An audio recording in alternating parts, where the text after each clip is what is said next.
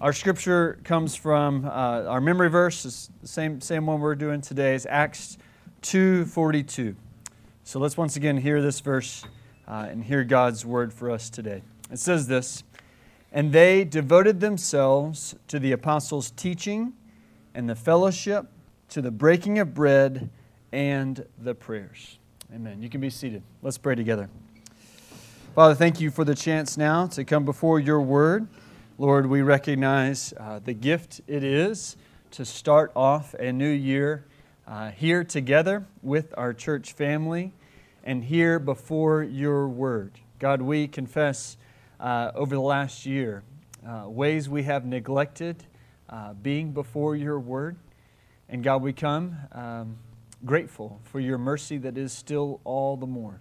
God, thank you that you have given us once again the chance to come before your scripture and allow your Spirit to speak into our lives. God, may the same Spirit who raised Christ from the dead be alive and active in our own hearts today so that we may experience you and know you through your word.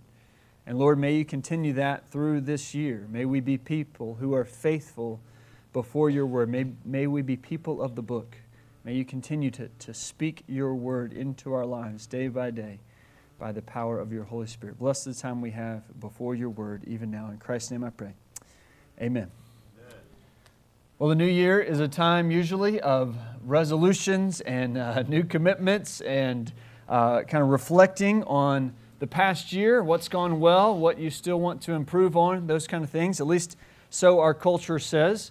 There's not an example of New Year's resolutions, so to speak, in the Bible. However, there are times of biblical kind of covenantal renewals, a time of rededication frequently throughout the Bible. So I do think the idea of a resolution, a New Year's new start, can be redeemed to be a biblical idea. So I want to ask you this year, what is your focus going to be on? Or maybe the better way to start would be to reflect backwards. Over the last year, what have you really focused your heart and mind and energy and passion toward? Or another way to ask that is, over the last year, what have you been devoted to? What have you been devoted to? Now, certainly there are many parts of our lives that we don't really get to pick exactly how our time is spent. Kids, have to be taken care of and run to different places, and your job requires you to show up at certain hours. So we don't always have a total freedom over all the things that we do in life, of course, but our mind, our energy, our passion, the things that we care about, what have you been devoted to? And in the year ahead, what will you be devoted to? What will be your focus? What are you going to be passionate about? What are you going to be pursuing day by day? If you picture this time next year, 2024, and look back on 2023, and you look back on how you spent your energy, what you tried to accomplish, what you focused on, what will it be? What will you have been passionate about? Maybe you are really passionate and devoted to your job, that it's not just a place you punch a clock, but that you pour into and you invest in. And that can be a really good thing. Maybe your family, as you think about as your kids are growing up, or maybe grown kids and grandkids, and you think about all the ways you can invest in them, that's something you want to be devoted to in 2023. Maybe you've got some hobbies or interests or things you like to do. Maybe you're a house project guy or a landscape type person, or you got homeschool kids, or you're focused on diet and exercise, or you follow the latest political trends or global issues or whatever else it may be. You may have all kinds of things, good, bad, or otherwise, that you are interested in being devoted to in 2023. Now, I want to put before you one verse to help shape what you are devoted to in 2023. There are plenty of good things to do, but I think there is a higher priority when it comes to the Lord. Are you devoted to the Lord? Our memory verse for this month comes out of the book of Acts. One of the earliest reports of the early church, one of the first kind of descriptions of the way they lived and what they did, comes from this verse, from Acts 2:42, where it says that they devoted themselves to four things: the apostles' teaching, fellowship, the breaking of bread, and prayer. That's what they were devoted to. My question is, are we devoted to those kinds of things? Is that what our mind, our energy, our passion goes to? Are we devoted to the things of the Lord? Or are we far more interested in the things of the world? It's worth putting this verse in context for just a second. If you've read the book of Acts, we're not very far into it as of Acts 2:42. Acts 2 is the day of Pentecost when the Holy Spirit comes on the disciples. They preach the gospel in languages that are understood by people from all different parts of the world. And then Peter stands up and gives one sermon to the whole group. And it's this watershed moment for the early church where thousands of people come to know the Lord. As he goes through that message, he quotes back David's words back from Psalm 16 that were about the prophesying, foretelling of the resurrection. How all those who believed in the Lord, who loved the Lord, would not be devoted to destruction or abandoned to the grave. That they would have life. It's a picture of resurrection. Verse 23 in Acts 2, Peter had said this was all according to the definite plan and foreknowledge of God, that Jesus was delivered up on the cross to pay for our sins as God had intended, and then it was impossible for death to hold Him. And so He proclaims the resurrection and the good news. And people, it says that they're cut to the heart and they say, what are we supposed to do now, Peter? What are we supposed to do? We hear your good news. We hear the message. And Peter responded that they should repent, be baptized in the name of Jesus Christ for the forgiveness of their sins and to receive the Holy Spirit. That's what just happened. And the very next verse says they devoted themselves to the apostles' teaching, to the breaking of bread, to fellowship, to the breaking of bread, and to prayer. You see, what we have here is that people who are indwelled by the Holy Spirit, people who have believed in the gospel, and God's Spirit has come to live in them, it changes what they're devoted to. So if you know the Lord, if the same Spirit is in you who was in these disciples, the same Spirit who raised Christ from the dead, it changes what you are devoted to. You may be lukewarm, you may have been a little bit kind of apathetic about things of the Lord in the last year, but if the Spirit is truly in you, then it changes what you are passionate about. It changes what you are devoted to. So my challenge for you, if you do already know the Lord, is that if the Spirit's in you, that you would allow God's Spirit to direct you, to focus you on what matters most. Of course, if you do not have the Spirit of God in you, meaning you are not a Christian, then the challenge will look a little different for you today. The challenge for you is to go back before verse 42 in Acts 2 and receive the good news. To believe in Jesus for the forgiveness of your sins. That salvation would come to you as you recognize that Christ has paid your debt on the cross and He has defeated sin and the grave forever. And that you can have new life in Him, and then you will receive the Holy Spirit. And then that same Spirit will direct your passions, your interests, the things that you care most about. If you have that Spirit, I encourage you, I challenge you to be devoted to the things of the Lord. Because really these four things, these four aspects are really grouped together in just that they are people who are devoted to God. They're devoted to Jesus Christ. And when they're devoted to Him, this is the thing, this is what it looks like in their lives. I pulled out this one verse for us today on New Year's Day because as one commentator noted, this is a compact description of Christian discipleship. This is what it looks like to be the church. These kinds of activities, this kind of passion, this kind of devotion is characteristic of the church, no matter what culture, whatever time, whatever place, whatever language. These are the kinds of things the church is passionate about, the kind of actions you see in the church. And so this is a good place for us as we start the new year. This one verse gives us kind of essential elements of what it means to be the church and to be His disciples. So simple enough, my 4-point outline in your bulletin and on the screen today is just the 4 points out of this one verse. So the first is this: be devoted to the Word. Be devoted to the Word.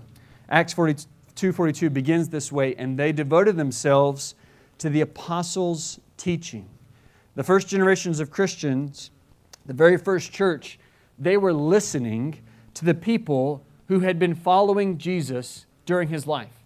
So this right here, this verse comes right after Peter, one of the main disciples, one of the main apostles, one of the main people who followed Jesus after he was preaching. And so they continued following people like Peter and James and John to hear as they proclaimed this good news. They devoted themselves to making sure they heard the words of Jesus through his disciples, those 12 people that were following him around. Those people, they're proclaiming the good news, and these people are devoted themselves to that teaching. You say, well, wow, wouldn't it have been cool to live back during the first century to hear from Peter himself about what it was like to know Jesus? Wouldn't that be amazing to know John, the one who leaned against him at the Last Supper, and to hear how John described Jesus? Wouldn't that be amazing to be able to sit under the apostles' teachings? I've got good news for you. You can. It's right here. They wrote it down. You can hear Peter's sermon too. We just read part of it. Peter went on to write multiple letters that are recorded for us. We get the apostles' teaching in the New Testament. And they many times are quoting the same Old Testament that you and I get to read as well. Peter, speaking of Peter, is probably behind the Gospel of Mark. Mark was we see his name show up in the book of Acts as somebody who's following around these disciples. And our best understanding of the Gospel of Mark is that it was Mark had gotten to know Peter well. Peter described Jesus' life, and Mark's the one that recorded. And Lord willing, that's probably where we're going to go into the new year, is we're going to study into the Gospel of Mark. We get to sit under the apostles' teachings too by opening the Word of God. Be devoted to the Word of God. The Damascus Road for Paul is where he got to meet Jesus. And he didn't write the most words of the New Testament, but the most number of books in the New Testament come from Paul, who's also one of the apostles. And so we have his letters here. Some of the deepest theology comes out of those letters. So in many ways, we have a better grasp of the apostles' teaching than the people did in Acts chapter 2, because it wasn't written down yet. And so we have plenty of sources here of the apostles' teaching. They were devoted to the apostles' teaching. The question is, are we? We have it all written down for us, but are we devoted to it? Probably if we are not, it's because we don't fully grasp, and none of us do, of course, but we don't fully grasp how great God's Word truly is. If we knew how great of a book this was, and the Spirit of God is inside of us, then there would be no other way to live than to be devoted to it. Psalm 19 describes the law of the Lord as perfect. The rules of the Lord are true and righteous. What do we long for except for truth, for holiness, for righteousness? Psalm 19 says it's more to be desired than gold, even much fine gold, sweeter also than honey and the drippings of the honeycomb. How much of our life do we spend chasing after wealth like gold? How much of our life do we spend chasing after things that are a delight to us like honey to the tongue? So is the Word of God, richer than any riches of gold, more of a delight than any honeycomb. Psalm 119, the way of your testimonies I delight in as much as all riches. I will meditate on your precepts and fix my eyes on your ways. I will delight in your statutes, and I will not forget your words. Is it a delight to us? Is God's Word a joy and a privilege to us? Do we meditate on it, think about it, consider it, ponder the Word of God? I know one of the 9:30 Bible study classes is going to study Ezra and Nehemiah. Ezra chapter 7, we meet the prophet. It says that Ezra set his heart to study the law of the Lord and to do it and to teach His statutes and rules in Israel. What is your heart set on? I like that phrase. What is your heart focused on? What do you have your mind and your passion or energy? What is it you're pondering over, working on, considering how to work it out? What are you set on? Are you set on the Word of God? Jeremiah 9, the Lord says through the prophet, let not the wise man boast in his wisdom. Let not the mighty man boast in his might. Let not the rich man boast in his riches. But let him who boasts boast in this, that he understands and knows me. How do you know God? Through His Word. Just how you know the Lord is through the Word. Do you know the Lord? Do you know the ways that He has described Himself? Pick up the book and read. Take it up and read. Let's get really practical. It's New Year's. Let's think, like, how is this really going to happen for us? Well, I can be honest, we can all be honest, that unless we make a plan, it's probably not going to happen. If we don't have a plan, it probably won't happen. So make a plan. When and where are you going to read the Bible? What time? What time of day? Where is it going to happen? Make a plan, a time and a place. And what are you going to read? Many people like to read a devotional. There's nothing wrong with devotionals, but let me encourage you not to be stuck just being one step removed from the Bible, where somebody else tells you what the Bible says. Take up the Bible. Take up the Bible. Read the Bible. When you open the Bible, where are you going to go? Just put it in front of a fan and just kind of let it land somewhere? God is powerful and He can direct you. But this is a book, a collection of books, written in a certain way, in a certain time, certain place. So like any book, it's good to start at the beginning. So you got 66 choices. It's a good idea. It's a regular practice to be working your way through books of the Bible. Read them start to the end. You can study certain topics and that kind of thing, but make a plan, read books. More often than not, read books start to finish. How much are you going to read? Are you going to read the whole book in a year? It's a very common practice, a good one I commend to you, to do it just cover to cover, do it chronologically or selections from the Old and New Testament. See if you can read the whole thing in a year. It's a good practice. Or one of the most common plans I recommend to people is that there are 260 chapters of the New Testament. That math works out to if you read one chapter of the New Testament a day for 5 days a week, 5 times 52 is 260. You'll read the whole New Testament in 1 year if you just do 5 chapters a week. I'm going to try something a little bit different where I'm going to take a certain portion of my year and try to read a whole lot of chapters a day. Big portions, cover a big view.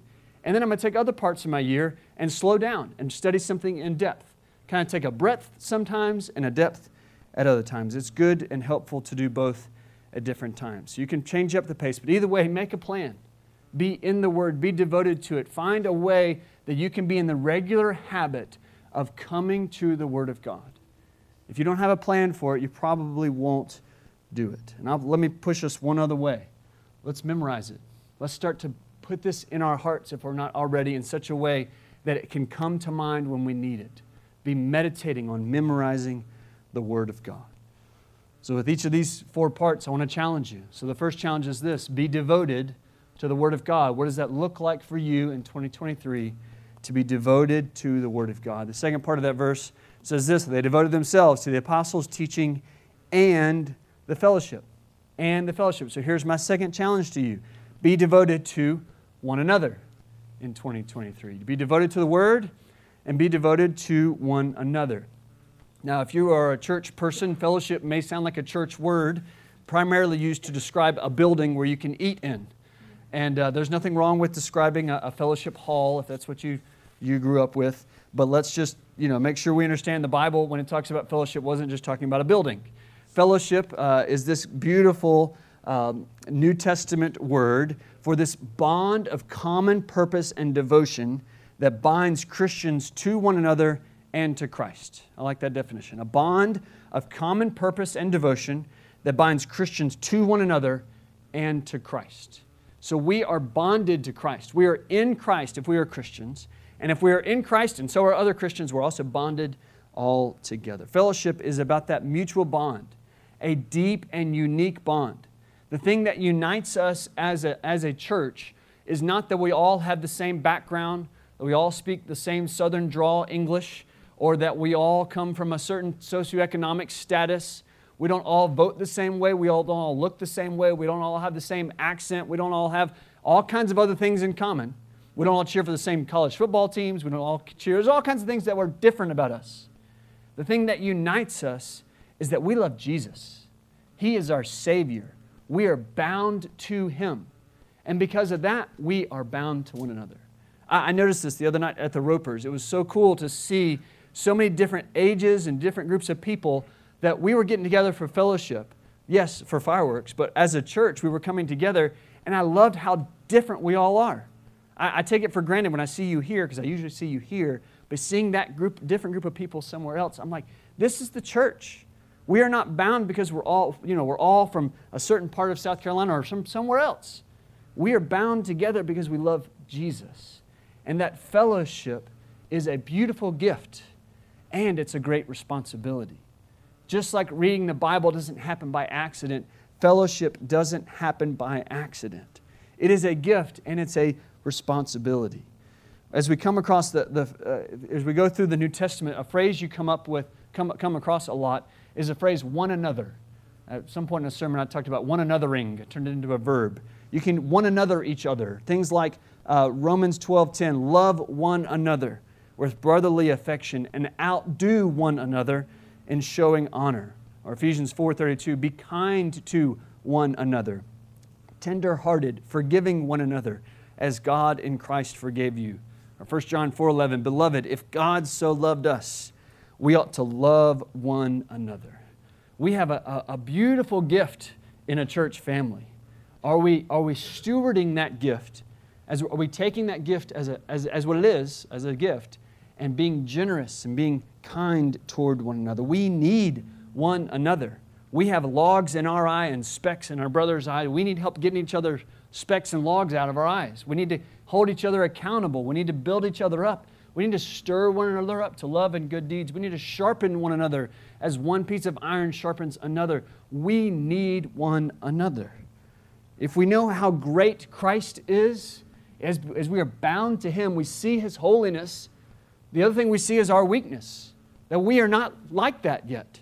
And so we need one another to build us up, to help us, to encourage us along the path. We need one another. And as we are bound to Christ and we see how generous He is toward us, it motivates us to be generous toward other people. Other people need us too. We need them and they need us. Do we have the humility from Christ? And do we have the generosity from Christ? If we have both of those, we'll recognize that we have a mutual need here. We need one another. We're humble enough to see that, and we're generous enough to be there for one another. I'm sure this is true of many churches, but I heard it even this morning, actually, where somebody praised how much of a family we have, how great it is to be a group of people who love one another. So keep it up and be devoted to one another in this year. Let's, again, get very practical. Very practical. What does it look like to be devoted to your church family in a new year? Let me encourage you to make this time a priority in your year. Make coming to worship at 10:30 a regular habit of yours, where this is a regular part of your rhythm. Yes, primarily to give glory to God. God deserves at least an hour of us applauding Him. But the beautiful thing that God has given, like fellowship, when we're bound to Him, when we come to worship Him, we come together and we see one another. And how many different God-ordained moments happen just by seeing each other face to face week after week, where bonds are made, encouragements are given, we build each other up, we see the hardships just because you see each other week after week and you're there for one another. Make this a priority. But in addition to a 10:30 commitment, let me encourage you, if you're not already, to be committed to one other slot in the week that you are planning to regularly gather with other believers. So some kind of discipleship type thing where you're around the Word of God, whether it be 9:30 Bible study hour or 6:30 on Wednesdays or one other group that's already going on, or maybe you want to start a group, and we would love to help you be a part of that, helping start some time where you're with other believers. But again, consistency is key.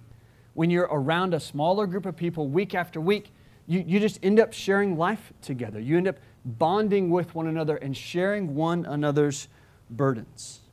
But again, let me push you just a little step further. It is possible to show up to 9:30 and 10:30, or 10:30 here and 6:30 Wednesday nights, and still keep your guard up. So let me push you that as you show up, to invest vulnerably in people this year. You know what vulnerability is? It hurts. It's dangerous. It feels uncomfortable to let people know the hard things that are going on in your life. And it can feel uncomfortable when other people let you know the hard things going on in their life. But that's what it looks like to be there for one another. Can you one another each other in 2023? Be devoted to the Word and be devoted to one another.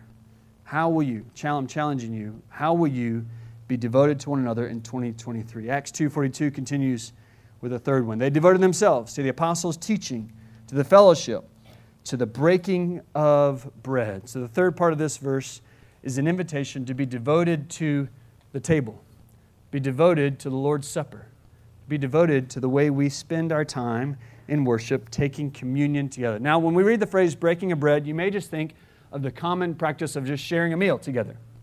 And that could have been what Luke, the author of Acts, that could have been what he meant when he said by this. But Luke also, when he records how Jesus initiated what we call the Lord's Supper, that last night before he was crucified, Luke 22:19, he says, "And he, Jesus, took bread, and when he had given thanks, he broke it and gave it to them." So in all likelihood, this phrase of breaking of bread was a reference to the Lord's Supper.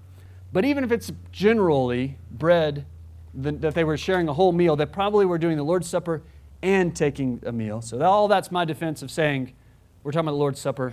You can enjoy fellowship around meals too. That's not against the rules. That's a good thing. But specific to the Lord's Supper, this is worth our focus and our attention. And I'll admit that I'm growing to have a greater conviction about how important this is in our church life together, of how we celebrate the Lord's Supper. It's one of the things that took us a while because of COVID, that we had a time off from that, and it was weird. And it was one of the things we missed, not having the Lord's Supper together. And so as we have, and now for years now, reinstated this, it's just been more on my mind and heart to do this well. For the early church, it's clear that partaking in the Lord's Supper was a very meaningful part of their gathering. They probably did it very often together. And so I intend, and I hope we will as a church, intend to use this to honor God in how we take the Lord's Supper together. We want our liturgy, our reading, to be very meaningful as we lead up to this time in any service.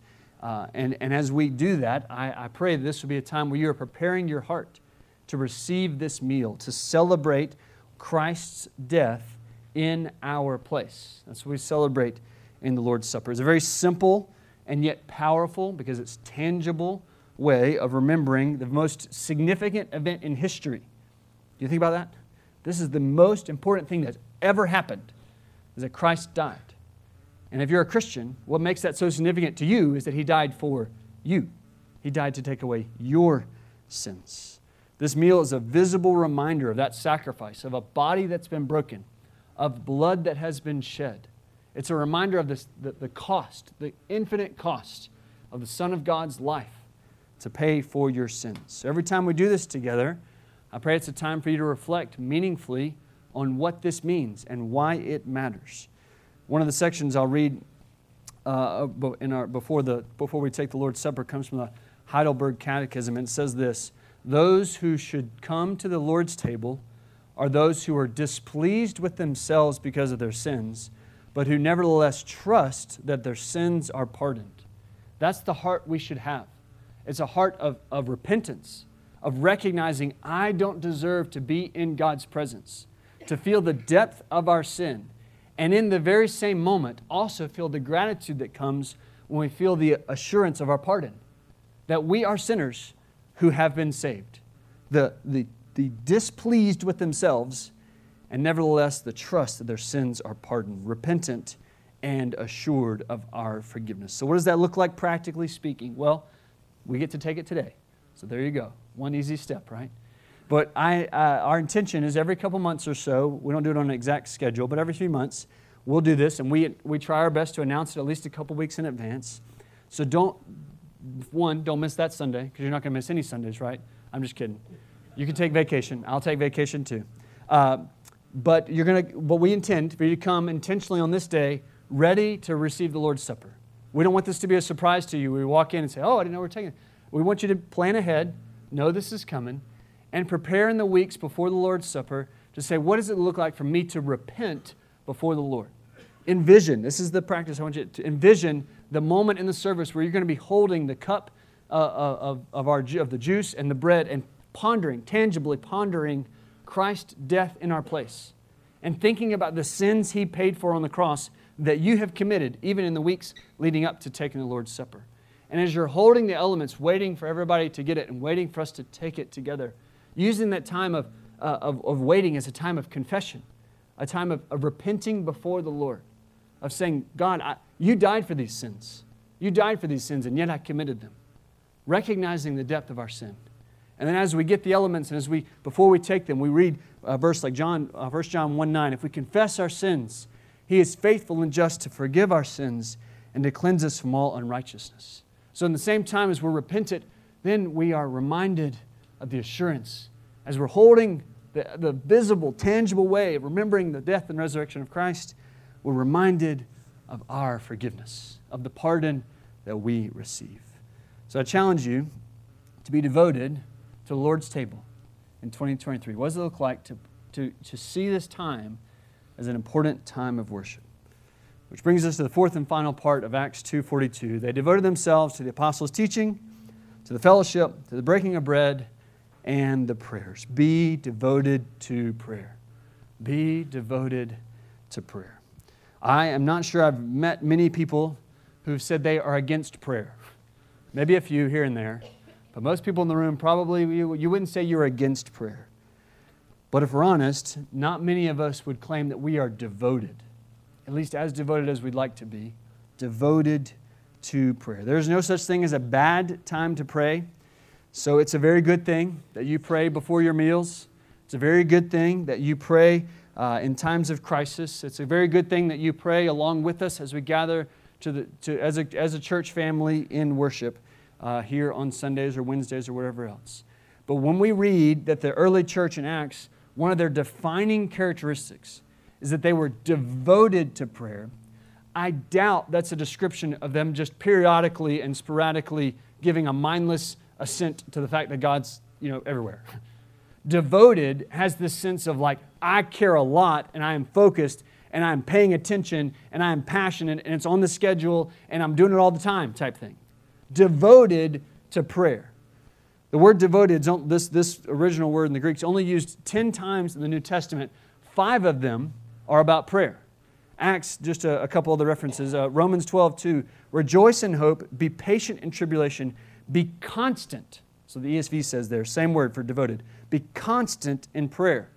Again, Colossians 4:2, continue steadfastly in prayer is how it's translated there. Or be devoted to the prayer. Be watchful in it with thanksgiving. Acts 6:4, the disciples said, we will devote ourselves to prayer and the ministry of the Word. I wonder if you join me in feeling convicted that words like constant, steadfast, devoted, it doesn't feel like a very accurate description of my own prayer life. Do you feel that way? Devoted to prayer? Prayer is our opportunity to commune with the Heavenly Father, the Father who created the whole world, all the universe, all the stars, all the galaxies, all the mountains, all the oceans. That being has opened His ear to you. The one who sent His Son to die in your place, to live this incredible life, to teach, to work miracles, to die and to resurrect, that God has given you a direct line, the red phone on your desk, so to speak, directly to God. And many of us leave the phone on the hook. Kids, hook is a thing that we used to put your phone on when you wanted it to hang up. So you push anyway. Do you pray? Do you pray? Do you pick up the phone? Push the green button? Do you do that? Or do you just leave it sitting there? Prayer is abiding, communing with God. It's asking for your wants and your needs. It's submitting constantly to God. It's seeking His wisdom in every step and every decision. Prayer is a gift and it's a treasure. It's a beautiful opportunity to be stewarded. Are we devoted to prayer? Do we want to be devoted to prayer? And if so, let me encourage you very practically in two ways, 2 types of prayer. Scheduled prayer and spontaneous prayer. I just chose those words because they both start with an S. Scheduled prayer and spontaneous prayer. If you never put prayer on your calendar, if it's never a dedicated spot in your plan for your day, it's very unlikely that you will have an in-depth, meaningful, significant time of prayer. If prayer is never just premeditated, then you'll probably be relegated to short prayers, and short prayers are good. But if we can schedule out a time to pray, it gives us an opportunity to be especially mindful of God's presence, especially mindful of God's will, especially prayerful about certain people in our lives, certain things that are happening, ways that we can be consistently praying for the same thing.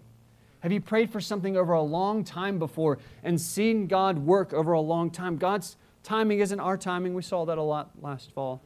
God works in different ways. And if we pray constantly, consistently, over time, we can see that at work. If you don't ever schedule prayer, it's probably going to be hard to pray with your spouse or your kids any other time than just mealtime. If it's not scheduled, it probably won't happen. And at the same time, let me encourage you not to relegate prayer to only a few minutes at the beginning or end of your day and then never pray in between. Let's just do both. It can be a both and, a scheduled prayer and a spontaneous prayer. And probably the more often that you schedule prayer, you'll be more likely to be spontaneous in prayer. And the more often you're spontaneous in prayer, the more you'll want to stop and say, I really want to devote some time intentionally to praying for this when I have more opportunity. Pray spontaneously. Pray without ceasing. Pray as needs and opportunities arise, as God brings people to your mind, as things happen, praying for God's will and God's presence and God's direction in every moment of the day. And then take time to devote intentional moments to praying for God's will, that He would tune our hearts to His. Let God's Word come into your life, and may you turn that Word back into prayer to Him. Put them together, God's Word and God's prayer. So I challenge you, how will you be devoted to prayer in 2023? I think it'd be well worth your time this week to consider prayerfully how these four parts, these four pieces, these four Christian traits and activities, what it might look like in your year. It's worth scheduling some time and then spontaneously thinking about it through the week if you want.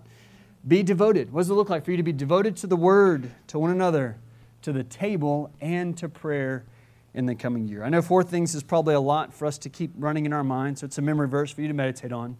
But if you got to simplify it this way, just pray some this week about what does it mean to be devoted to our Lord Jesus Christ. In 2023, what are you most passionate about? What do you focus on? What are your goals? What are your ambitions? What are you trying to accomplish? What are you trying to do at the end of the year in your job and your family and your career? All these things, those are all good questions to ask. But if we are not devoted to Christ as our top priority, then everything else is going to be amuck anyway. Let's be devoted to Him. Let's spend a year, really an eternity, but we'll focus on a year for now. Let's spend a year devoted to Christ. And who knows what He could do? Who knows what He could do if our hearts are actually devoted to, actually passionate about what matters most? Because the reality is we may focus on a diet or work or family or school, and those can be all good things. But if we devote ourselves to Christ, we know deep in our hearts, you know it as I'm saying it, that's what really matters. Because some 2023 years ago or so, God displayed His devotion to you by sending His Son so that you could know Him.